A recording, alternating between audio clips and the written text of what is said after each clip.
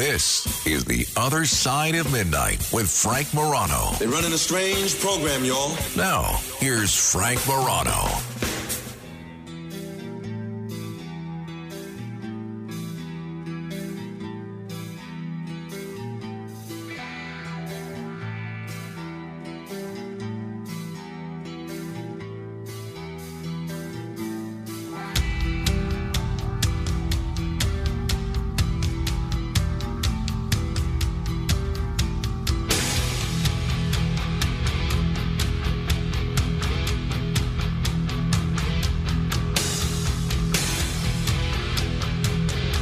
Answer this question to yourself, okay? You don't have to call me. Just answer this question to yourself. You know, last hour we were talking a little bit about these COVID lockdowns.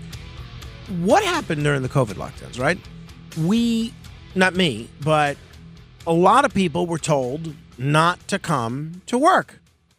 It was not unusual for me to walk around the very crowded streets of Manhattan and be able to stand in the street in the middle of the day, which is not something that you can normally ever do because there's cars buzzing all over the place. So you had all sorts of people around the country, particularly in the early days of 2020, working from home.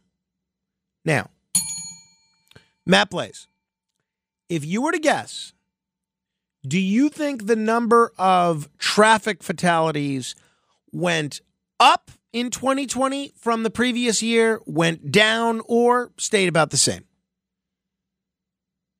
I would say went down. Went down. Makes sense, right? Because no one's driving to work. Everyone's home. Right. That's what I would have said, and you and I would have been absolutely wrong. In 2020, as COVID rattled through the state, law enforcement and EMT workers began reporting a huge increase in road-related injuries. Now, how? How could this be? Despite the lockdowns and the empty streets that I was seeing firsthand, walking around, seeing nothing but empty streets. Well, apparently, the people were speeding. People were speeding, and they were also on their phone like crazy.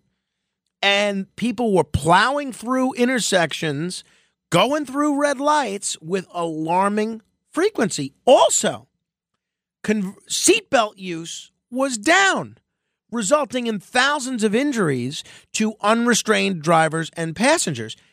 The interesting thing was, after a steady decline, intoxicated driving arrests rebounded to near historic highs. Drivers were frustrated. They were getting drunk, and they were driving. So even though there were fewer people on the roads, the number of people hurt, the number of people dying with traffic accidents went up. Well, so you might think, okay, 2021, things are just about getting back to normal. They probably were back at their pre-COVID numbers. Nope. Things were about the same in 2021 as they were in 2020. 2022, same deal. From 2020 to 2021, the National Highway Traffic Safety Administration calculated the number of crashes in the United States soared 16% to more than 6 million. 6 million. Now, just to put that in perspective, just in 1 year, it was up 16%. That is 16,500 car wrecks a day. Now, you might think, okay, that's bad, Frank. People don't know how to drive. They're on their phone all the time. Well, the cars are so safe now. There's airbags, there's collision avoidance and everything. The fatality figures are even worse. In 2021, 42,939 Americans died in car crashes. That is the highest toll in a decade and a half. Of those deaths, a sizable portion involved intoxicated or unrestrained drivers or vehicles traveling well in excess of local speeds. There's a huge article in the New York Times Magazine last week Why are American drivers so deadly? And that is precisely the question that I'm going to ask you at 800-848-9222. After decades of declining fatality rates, dangerous driving has surged again. And my question for you, and a lot of you probably driving right now, why are American drivers so deadly? A question. Since before your sun burned hot in space and before your race was born, I have awaited a question. I'm going to link to the article on my Facebook page if you want to check it out and read it for yourself. There's a lot to it. There's a lot of theories. There's a lot of people that they interview. There's a lot of different suggestions about why this has gotten so much worse. Because people are reporting, self-reporting, changes in aggressive driving within the past 5 years that have skyrocketed. And I am curious what you think this is. Now, the writer of this article, who is, let me give credit here, Matthew Scher.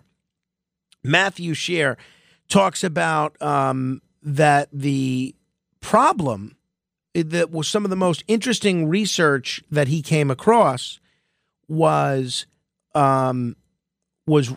really, one piece was very illuminating. So Matthew encounters this encounters this study or this research on the campus of the American University of Beirut by a team of faculty researchers. This is the paper called Measuring Aggressive Driving Behavior Using a Driving Simulator. And the project placed volunteers inside a contraption known as a Drive Safety DS600C. It's a converted Ford Focus fitted out with digital displays.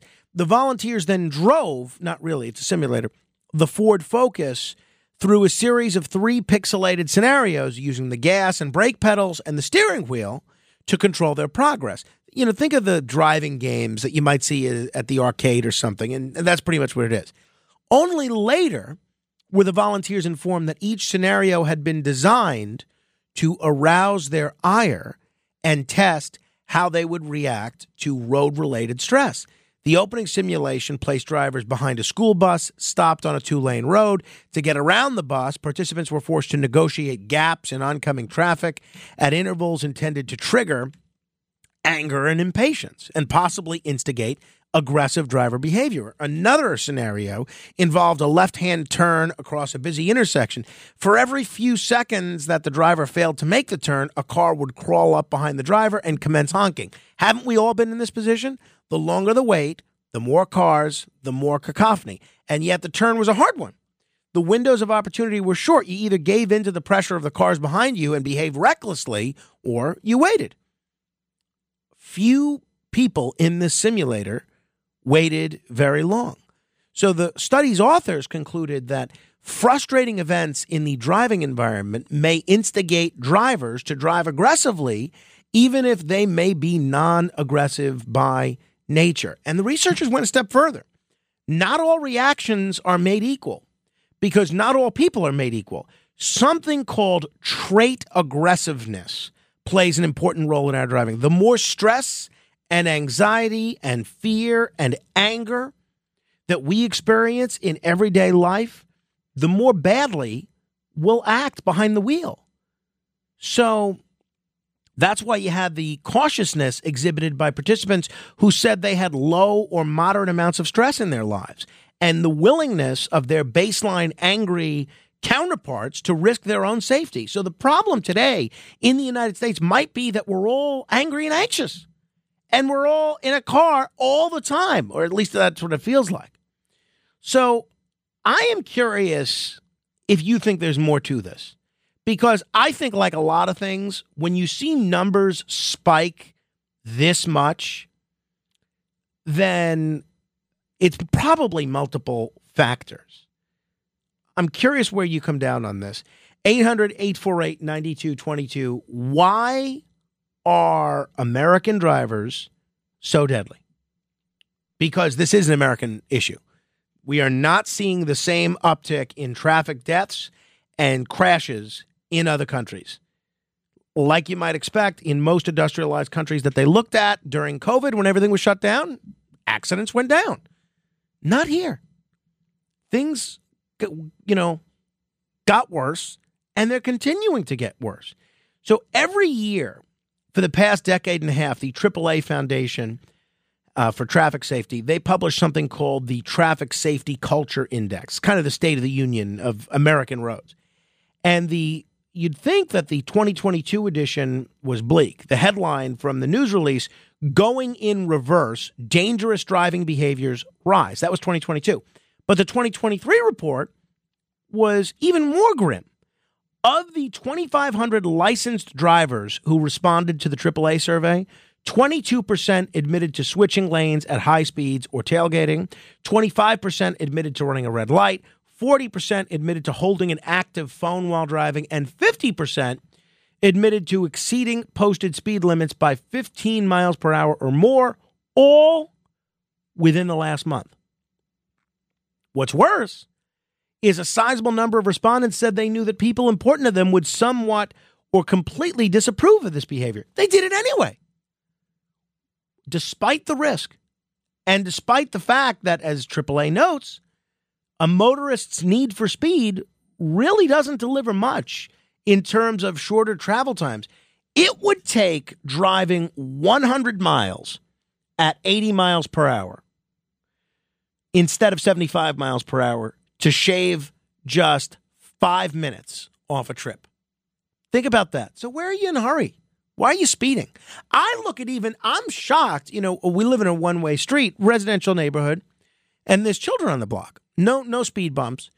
And I'm shocked at the people that speed down our block. Now, my neighbor, he does have a little sign that he puts out there in the street that says, slow down, children at play. And they do slow down when you put that right in the middle of the street. But otherwise, I am telling you, people are speeding right down our block at alarming speeds. And I just think, where are you going?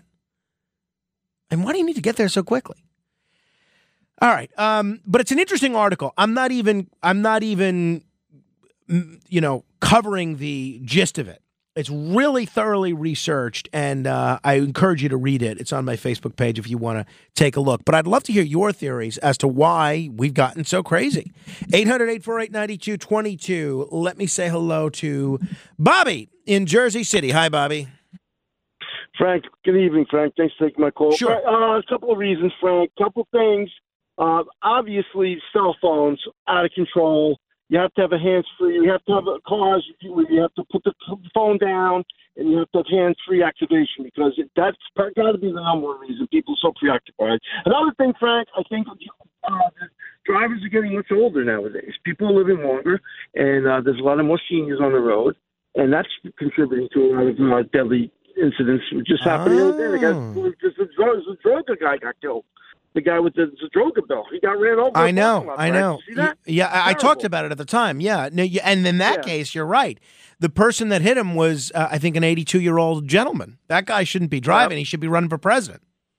Yeah, but those are just two big, quick things I'm thinking of. And actually, Frank, I'm driving down the Garden State Parkway right now, so I'm on my way home. All right, well, be careful. Thank you. Be careful, You buddy. got it. Thank you, Frank. Thank you. 800-848-9222. Why are America's drivers so deadly? By the way, speaking of death, we are going to talk in about 10 minutes about a subject that I have long been fascinated by.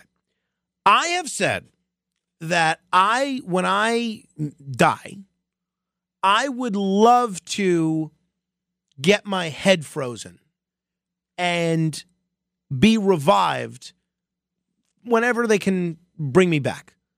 Hundreds of years, thousands of years, tens of thousands of years down the road. I'd love to do it. I really would. And a lot of people are surprised by this. Well, we have found the CEO of one of the leading, not one of the leading cryonics company, and he's going to join us in just a little bit to discuss this whole situation and how people are doing this and what you need to know about this. All right, 800-848-9222. Lisa is in Connecticut. Hi, Lisa. Why just the head? Why not do your whole body? Well, because I'm thinking, and maybe the gentleman that we're going to talk to in just a minute, maybe he can convince me otherwise. But I'm thinking maybe I can donate all of my organs and everything that's the rest of my body to medical science or to people that may need some of my organs. Although, given the amount of bourbon that I've consumed over my lifetime, I imagine there are not going to be many takers for my liver. But and I do think, and I'll find this out, I do think it's a lot cheaper just to freeze your head. But I'm wondering if they end up coming up with some technology that could bring us back to life, then you could be reborn. Well, I'm gonna raise these questions in just a moment with the CEO of Alcor. Absolutely. That's pretty cool. I can't wait to hear this. Excellent. But I wanted to tell you that all this car stuff. I do a lot of driving, and I've been seeing a lot of uptick in weird, crazy things lately. So I'll be doing my job, and I'm working through the borough of Queens primarily a lot at night before I go back to Connecticut. I'm back and forth with my work. And there's a lot of people either going on the wrong side of the road or they're going around me, or I literally have to pull over sometimes because people are so on top of me and flashing their lights and everything. God forbid you do the speed limit because you don't want a red light camera ticket. And they go by you at certain points at the time of night while we're driving, while we're on the other side of midnight show, of course. So you have to deal with some crazies probably coming from the clubs or the bars or whatever they're doing. But there's a lot of people that just don't care. They're reckless. They're going on the other side of the road lately. They're coming around and passing people and illegally. It's a lot of crazy stuff going on. And then last week, the other snowstorm that happened, the one that everybody thought was going to be a really bad one, but it wasn't. But I was out there working, and right when it started snowing and getting bad, some guy actually did a hit and run and just damaged the front bumper of mine, came on the other side of the road and hit me. Oh, my. Yeah. Uh-huh. Hey, so Lisa, what do you attribute this to? It seems like you've noticed this and you're on the road. I mean, I drive every day, but you're on the road a lot more than I am. What do you attribute this uptick in bad behavior to? I don't know. Maybe it's just people are just so impatient lately. I don't know if they're just stressed out about things or if they feel like they have the right to do whatever they want. They have this Superman feeling now. I don't know, because it's a lot of, and I'm sorry to say, it's a lot of guys that are doing this whole thing where on the road, and there's some bad female drivers. There was a lady that was on the wrong side of the road, and she made a boo-boo, and I told her, I said, listen, you just did that. She's, oh my God, you know what I mean? And sometimes they don't realize, because they're getting up early for the coffee and they're on the road or whatever. Sometimes people just make a boo-boo, but there's a lot of guys that are just really belligerent with their cars, and I don't know what it is. Interesting. Angry. Hey, Lisa, thank you. I appreciate the call. My friend Mike, who's a very prominent Manhattan, he's been on the show before, he just wrote me, and you could text me as well, 8168-MORANO. He said, no one thinks about this. Poor economy causes people to defer necessary vehicle maintenance and repairs they can't afford. This creates more unsafe vehicles that are more accident prone. This is fact. Now, that's something, and I'm glad he messaged me that. That's something I never would have thought of and never would have thought to bring up. That was interesting. 800-848-9222. Michael is on Long Island. What do you think about all this, Michael? Good morning, Frank. Thank you for taking my call. Sure. So a couple of things. To piggyback off of Bobby, it's true. I think the elderly definitely need to have their eyes examined once they hit the benchmark of 70 years old, because we don't know if their vision is great, their line of sight might be different than ours, peripheral may be different. Mm-hmm. And not only that, but it's the hesitation and the anticipation, right? I live by the decree that anticipation triumphs and hesitation will definitely get you killed on the road. Okay, right. So what's the takeaway as it relates to this uptick in crashes? People aren't signaling that much anymore. Mm-hmm. People have these really high LED beams that are stock that could really mess up your field of vision. And for anybody that's, capable of driving, it's crazy. There's so much that's unsafe with vehicles these days. Interesting. What do you think the solution is? I mean, you mentioned, vision tests and regular, fitness tests for people over a certain age who are driving.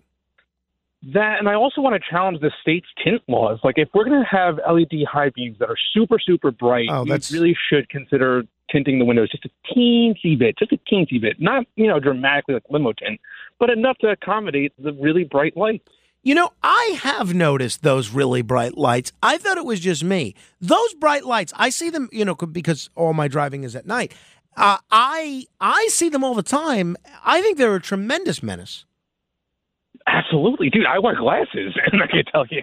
It's bad. Michael, thank you. I appreciate the call. Let me get one or two quick folks in here, and then we're going to talk with the CEO of Alcor, who I'm really looking forward to, James Arrowwood, find out about freezing yourself, which I have always been intrigued by. Josh in Rockland, what do you think about all this? Great show as always. So I think you drive like who you are. So if you look at what happens to the driving situation, that means something is changing with how people are, because the way you press the gas pedal, the way you brake, the way you look out, how much response times you give yourself depends on how actually your whole brain is working. So there's people that are peaceful, they're not looking, they're not rushing, they're not on edge. That makes them drive a certain way, and it's more important for them to get somewhere safe than to their value, their life. I think it has a lot to do with your inner self, the way you drive. You can really tell a person on the way they drive. Some people they don't see what's going around. I drive with a lot of my friends. They just don't see what's outside the window. They're just driving. They're not there. They're driving. They're like, oops, and that, and that. They're not taking everything in account. People are I don't know what it is exactly, but it's like, I do think it's one of the only responsibilities left in 2023.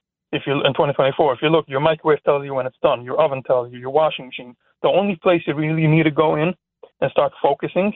So back in the day, it was interesting to go outside because there was roads, you see new stuff. Now you go and use television, your smartphone. It's more interesting. So people are not even interested in going out for a nice drive.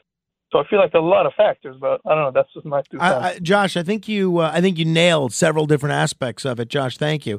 All right, those of you that are holding, we'll try and get to you. We're going to talk with a gentleman who is in the business of freezing people. That's right. I have long been, from the time I was a child, fascinated at the prospect of being cryonically frozen and brought back many years from now when they found a cure for whatever it is that killed me. Apparently, I'm not alone here. There are other people doing this. All right, we're going to get into it with James Arrowwood from Alcor straight ahead. The Other Side of Midnight with Frank Morano.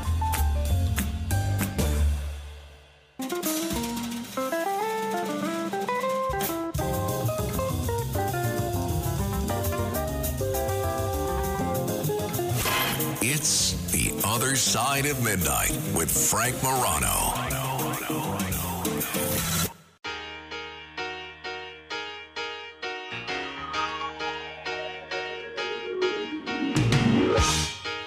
You're as cold as ice. You're willing to sacrifice our love.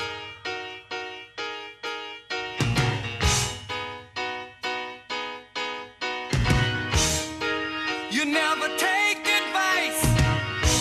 Someday you'll pay the price. I know. I've seen it before. It happens all the time. You're closing the door. You leave the world behind. You're digging for gold.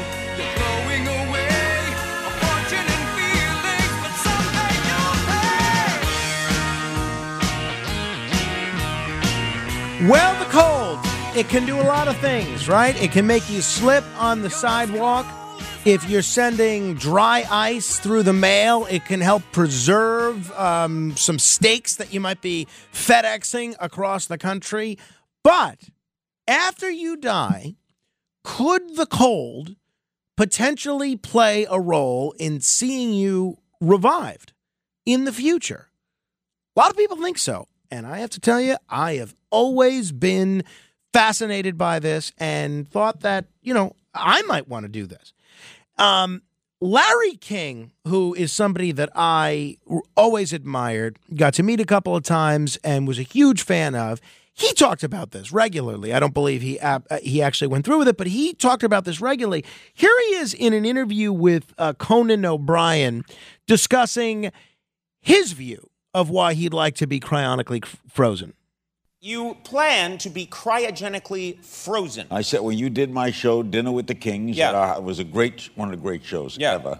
Yes, and you were shocked at that. I was shocked that you want to be cryogenically frozen. Well, here. Why? Okay. I don't believe in an afterlife. I can't. I just never accepted it. I never made that leap of faith. So that means when you die, it's bye-bye, baby, right? Right. Lights out. Goodbye. Goodbye. Okay. So the only hope, the only fragment of hope, is to be frozen, and then someday they cure whatever you died of, and you're back. So in other words, you put me in the ground or you burn me up, whatever. You don't want that. I want to have I'm Jewish. We got to have hope. I got to have, if I have a fragment of hope. I got to tell you, if the future had Larry King in it, I think the future would be a lot brighter from my perspective. Well, in all seriousness, I think this is a fascinating subject, and it's something I've thought a great deal about for myself. And I caught a recent segment that CBS Sunday Morning did on a gentleman who's dead, who was frozen at the hotel that they filmed The Shining. And I thought it was really interesting. And somebody that answered a lot of questions that I had about cryonic freezing was featured in this segment. I thought, well, let's try and reach out to him, see if he's willing to come on with me. Sure enough, he was a sport and has agreed to do so. I want to welcome to the program James Arrowwood, who is the co-CEO and president of the Alcor Life Extension Foundation. James, thanks so much for joining us on the radio. Hey, Frank, thanks for having me. You're killing me with that song, though. I thought I'd heard everything, man. Trust me. Good music. Thank you. Hey, no, we got a great crew here. They like to bust chops. All right. James, people have heard about cryonics before. I think most folks have some vague idea of the concept, but pretend nobody does have a vague idea of what the concept is. What is cryonics? What do you guys do at Alcor? Well, let me start and preface everything, because one of the big critiques you hear and something you mentioned earlier was, the cost of this. And I want to start by explaining that Alcor, as a cryonics organization, is James, let me put you on hold for a second, because your line's a little crackly. So I think we're going to try and get you on the phone, because believe me, I don't want to miss a second of what you're saying here. So just hold your thought on that, and we will continue in just a minute. If people are just tuning in, we're talking with James Arrowwood. He's the co-CEO and president of the Alcor Life Extension Foundation, which is the sort of the big name in cryonics. And a lot of people are curious about it, and myself included. James, I'm sorry. Continue. What is cryonics? Okay, first thing I want to point out to everybody is Alcor is actually a 501c3 nonprofit scientific research organization. So that's real important, because when people talk about the cost, and you brought it up earlier, they're like, oh, this is only for rich people. This is super expensive. We're a nonprofit, so everything we're doing is actually going to research. And the research comes to the core issue, which you asked about, which is what is it we're trying to do here? Well, we're just trying to use ultra cold temperatures to cease kind of biological decay, which we all know occurs, within the hours after you die. So we're trying to preserve tissue up to and including the brain, which you mentioned as what we call a neuro. So if you want to sign up and just preserve your brain, obviously with modern science, we understand the brain to be the center of intellect and personality and memory. So that is the key piece. But there's a lot of other scientific applications, including things like organ banking for perfect transplantation, that are part of our scientific research mission. And so all of this kind of goes into one pot, and we work our way up to the brain eventually, with the goal, of course, of not losing some of that intellect and investment you've put into your brain. And that's kind of the general notion of it. But we've got a lot of steps to take before we get up to, what's called revival, which is your brain coming back in any meaningful way. So that's what we do. We're researching the possibility. Do you guys, is your nonprofit actually the entity that if I'm interested in being frozen, that I would call you guys and you would do the freezing? Right. We actually have a team of veterans, former Special Forces veterans, as well as we use veterans and first responders that are trained in very particular kind of medical research, activities, as it were, that go in, and we actually use what's called a cryoperfusate, which is this chemical that aims to prevent ice formation in your cells. So ice is what causes damage at a molecular level. And if you can prevent that, there's the real possibility. And people say, oh, this sounds science fiction-y, and it's like, hold on a sec. You've heard of IVF, right? In vitro fertilization. Right. In I have embryo. a lot of friends that have done that, and they have perfectly healthy children. Exactly right. There are people walking around today that exist solely because of the exact same process we're doing. The difference, of course, is an embryo is a much smaller set of cells, right? So you have to scale that up. It's a question of scale, but it's not a question of whether it's possible. The proof is that the kids walking around that are friends with your kids that were born through IVF. That's absolute proof the scientific process is possible. Now it's a question of scaling up. We're talking with James Arrowood. He's the co-CEO and president of the Alcor Life Extension Foundation. James, I've heard the term cryonics and I've heard the term cryogenics. Sometimes they seem interchangeable. Are they? Do they mean the same thing? If not, what's the difference? That's a great question, and they are often interchanged. In simplest terms, cryogenics is freezing small cellular groups, okay? Cryonics is the goal of preserving the entire body, including personality, memory, and the brain. Understood. For the purpose of coming back someday. So one is kind of the micro scale, and one is the macro scale of, hey, what is the aspirational goal? That is cryonics. Cryogenics is on the individualized level. This is how we would get there. Gotcha. Okay. Makes sense to me. Yeah. Obviously, you follow the science closer than anyone that I've ever spoken to about this subject. I can only understand half of it. Hey, you're a lot farther along than I am. But given your exposure, you're dealing with the science, and given how you followed this, realistically, what do you think an appropriate ballpark is for when we'll start to be able to bring back some people that have been cryonically frozen? Are we talking 1,000 years, 2,000 years, more, less? It's really difficult question to answer. I think we like to talk in terms of statistical probability or possibility, right? Well, it's greater than zero. And I say that because we know there have been things like these Arctic worms, and there are certain kinds of animals, fish, for instance, the fish proteins, they don't freeze under freezing, ice conditions. So it's greater than zero. In terms of a timeline, it's going to really depend on how well we do our job with the freezing process in the first place. So kind of like early iterations of technology, take longer to be bigger. The later iterations, which more advanced science are using, which we're working on right now, those are more likely to be sooner because there's going to be less freezing damage. But in timelines, I mean, let me put it a different way. You're a Star Trek fan, I think I read. Right, that's right. Okay, so if you remember the James Kirk, Captain Kirk episodes early on, they were using a communicator that was essentially a walkie-talkie. Right. Now they're traveling to distant galaxies and meeting Wookiees or whatever they're meeting, but they're talking on a walkie-talkie. Right now, I'm talking to you on something that finds me on a Z-axis base anywhere in the world while it's going 8,000 miles in rotation, sending me videos. So how this progresses, impossible to predict, except I'll say, knowing what I know about complex organ structures and some of the confidential research that's being done, I think we're a lot closer than people think. And by that, I mean 100 years. Really? Reasonable. Wow. That would reasonable. That would be wild. Hey, talking with James Arrowwood from Alcor.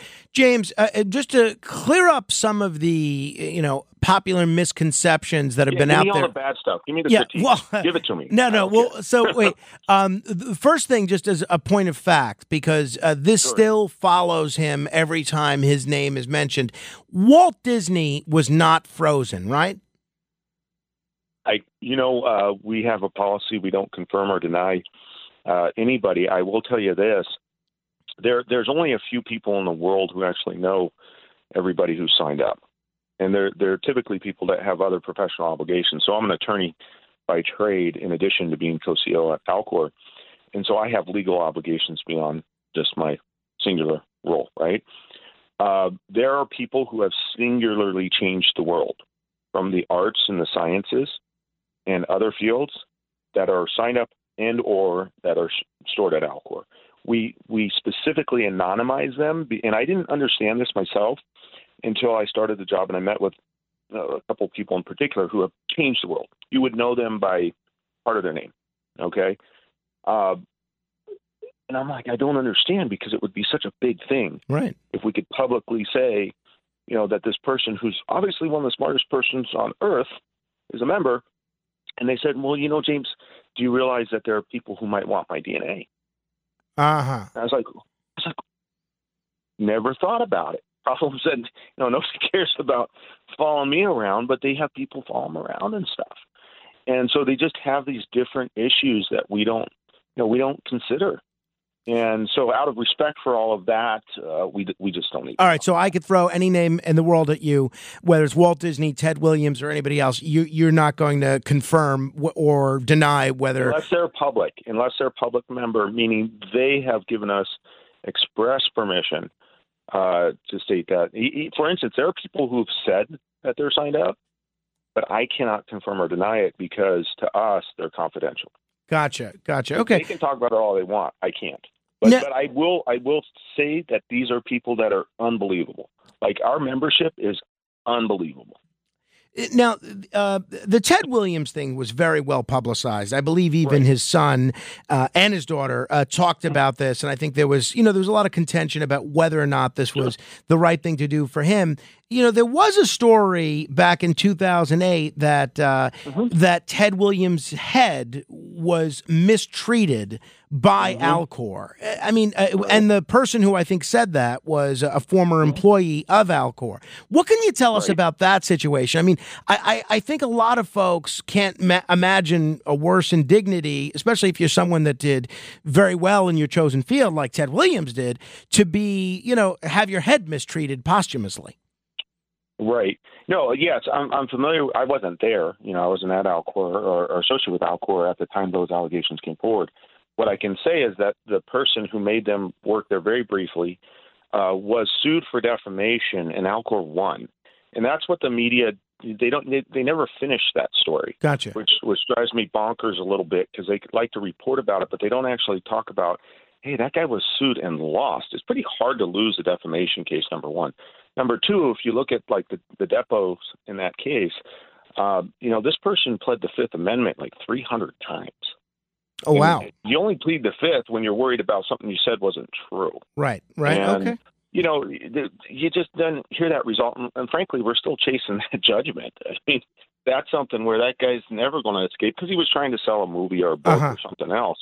But we do get that. We get people that think we're some deep-pocketed thing because they associate names with us or something else. They don't realize we're a science nonprofit. And like every other nonprofit, we're scrambling for funds. We're essentially crowdfunding.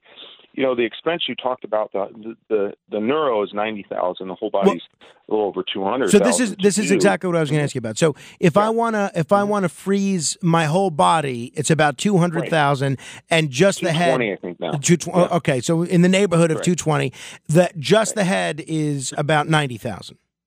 That's right. And people say, well, oh my gosh, that's so expensive. And it's like, yeah, but we're a nonprofit, so it certainly doesn't go in my pocket. What it covers is it's extraordinarily expensive. So the cryoperfusate, the chemical that's used, is an experimental chemical. And imagine the first Tesla Roadsters. They were much more expensive than what you have today. That's the cost of emerging technology. But in any event, so the Perfusate alone for your head can run $20,000 or $30,000. Not to mention a team of people have to go recover you. Not to mention we have to pay for research. So actually, about 60% of the cost comes from donations. People don't hear any of this, right? And it's like we need to tell that message better. But also, like I'm a neuro, okay? So I'm signed up just for my head. But like I don't have $90,000 lying around to pay for it. Nobody really pays that. Most of our membership funds it through life insurance. And it's a life insurance contract that you pay, if you do it right, it's actually a little more than the cost of an average funeral in this country, because you can buy life insurance that kind of has a value that increases over time and that sort of thing. So if you do it right, you're basically paying for scientific research. I call it crowdfunding research. That's what you're doing. Are there other reasons that people would just do the head beyond cost? Is there any other advantage? Sure, a ton of them. Yeah, so give us a few of the reasons why you're, let's say, just a neuro. This is a huge debate amongst ourselves and members, but also individually, because I struggle with that. Sometimes I'm like, maybe I'll do a whole body. I'm quite attached to the body, obviously. But no, I have, look, I've had a pretty sporty life. I beat the heck out of my body. Odds are that whatever kills me, if it's not something, an accident or disease of the brain, it's something that went terribly wrong in the lower part of my body, right, neck down, whether that's the heart or lungs or something else. So, I look at it like, well, by that point, my body's going to be pretty beat up to begin with, And if we ever get to the technology to revive anybody, well, maybe I'd rather have a cloned body of myself, or some people think a robot, or some people think a computer. And the revival part, I don't really know. Like, I don't know exactly what that's going to look like. But I suspect if we're that far advanced, that there's going to be a way to regrow, body structures. Again, you're when you start with an embryo, you can turn it into a whole person, right? Well, presumably, if you start with some of your spinal cord fluid or stem cells like that you could somehow clone your body or connect to some sort of robot body, right? I don't know. But that's kind of my version of it. I look at my body and I'm like, man, my body's beat to hell. Understood.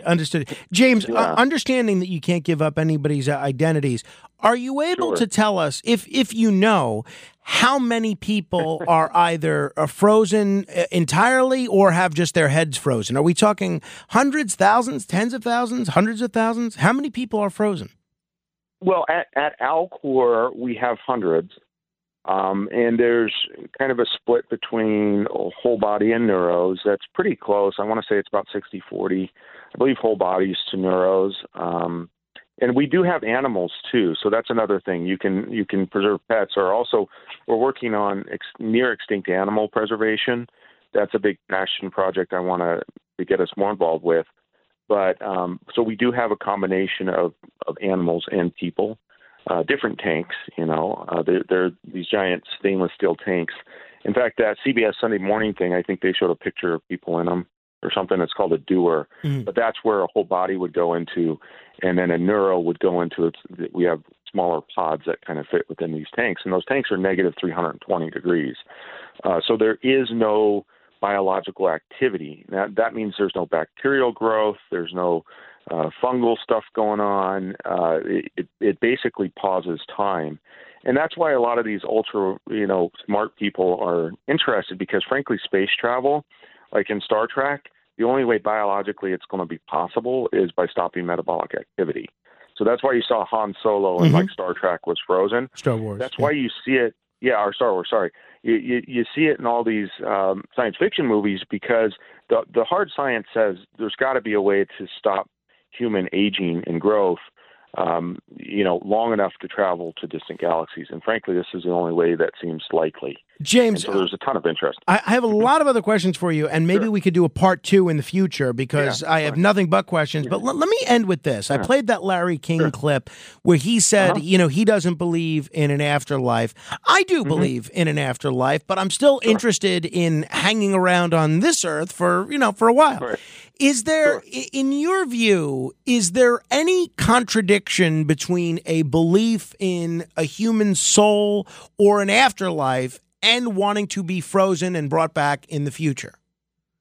No, not at all. And I don't know if you know, I went to Notre Dame for law school, University of Notre Dame. I did know that, yeah. Okay, yeah. So I thought a lot about these things, and I have my personal belief system. I don't really talk about that publicly because of my job. And I deal with death all the time and these existential questions. The long and short of it is simple to me, okay? Whatever religious belief system you have, pick one, doesn't matter. Short of pure atheism, you don't believe any God exists. But if you believe in a higher power of any sort, define your terms. I'm a lawyer by training, right? Well, higher power by any religious is, hey, it's somebody who's omniscient or something that's omniscient, all-powerful, all-present, all those sorts of things. If your God doesn't want this to happen, don't worry about it. It's never going to happen. And in the meantime, your donation of your body, because when you give your body to us, it's a scientific donation under Anatomical Gift Act.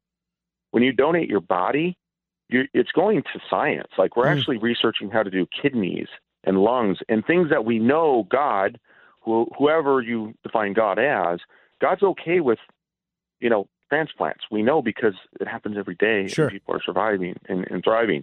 So that donation, at a minimum, you're contributing to the science where we could do perfect matches and get people off dialysis, get people off of rejection drugs. I mean, that's a huge lifestyle thing that you'd be contributing to the science of. No doubt. Hey, James, you got to come back. If you don't mind another late night, another day, we'd have to, maybe next week we could do a part 2. This is great. We got to talk about cheese, too. You like cheese, right? I love cheese. Well, I can't get sharp provolone out here in Arizona. I can't get sharp provolone. It's killing me. If you send me your address, I'll do what I can for you. James, thank you. Brothers, please. Exactly. Right, James Arrowood. If you want to learn more about Alcor, you can go to their website, alcor.org. That's ALCOR.org. Really interesting. And I have a lot of other questions, and I am hopeful that we can get James back in the future. This is The Other Side of Midnight. Straight ahead. The Other Side of Midnight.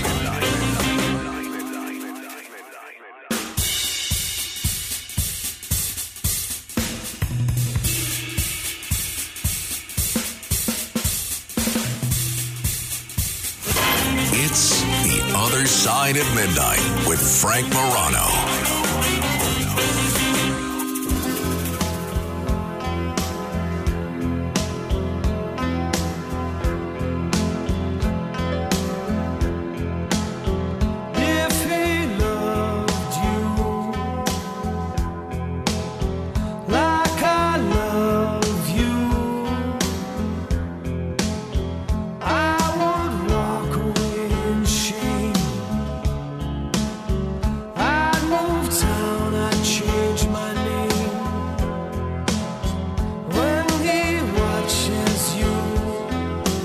This is Sting singing When We Dance.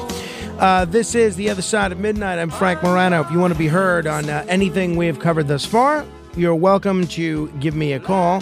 800-848-9222. 800-848-9222. Very happy to say, in spite of spending the better part of the last 72 hours straight with my son who was sick and my wife who was sick, I am proud to tell you, did not get sick. Again, I don't know. I'm tempting the gods by bragging about this.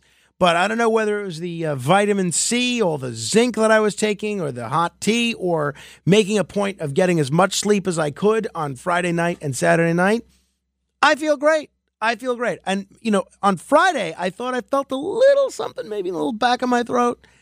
And now I'm convinced that maybe you psyched myself into thinking I was getting something when I never did. So I dodged a bullet on that one, and very happy not to have gotten sick. But we did stay in most of the weekend because my son was under the weather and my wife was under the weather. They both seem pretty well now. Carmen's going back to school today. He's gotten much better with the eye drops that we've been giving him. His pink eye has gone away. Still a little congested, but only a little bit. Seems okay. All right. We'll take your calls in a moment. And we have commendations to get to. A lot of people need to be commended. Until next hour, keep asking questions.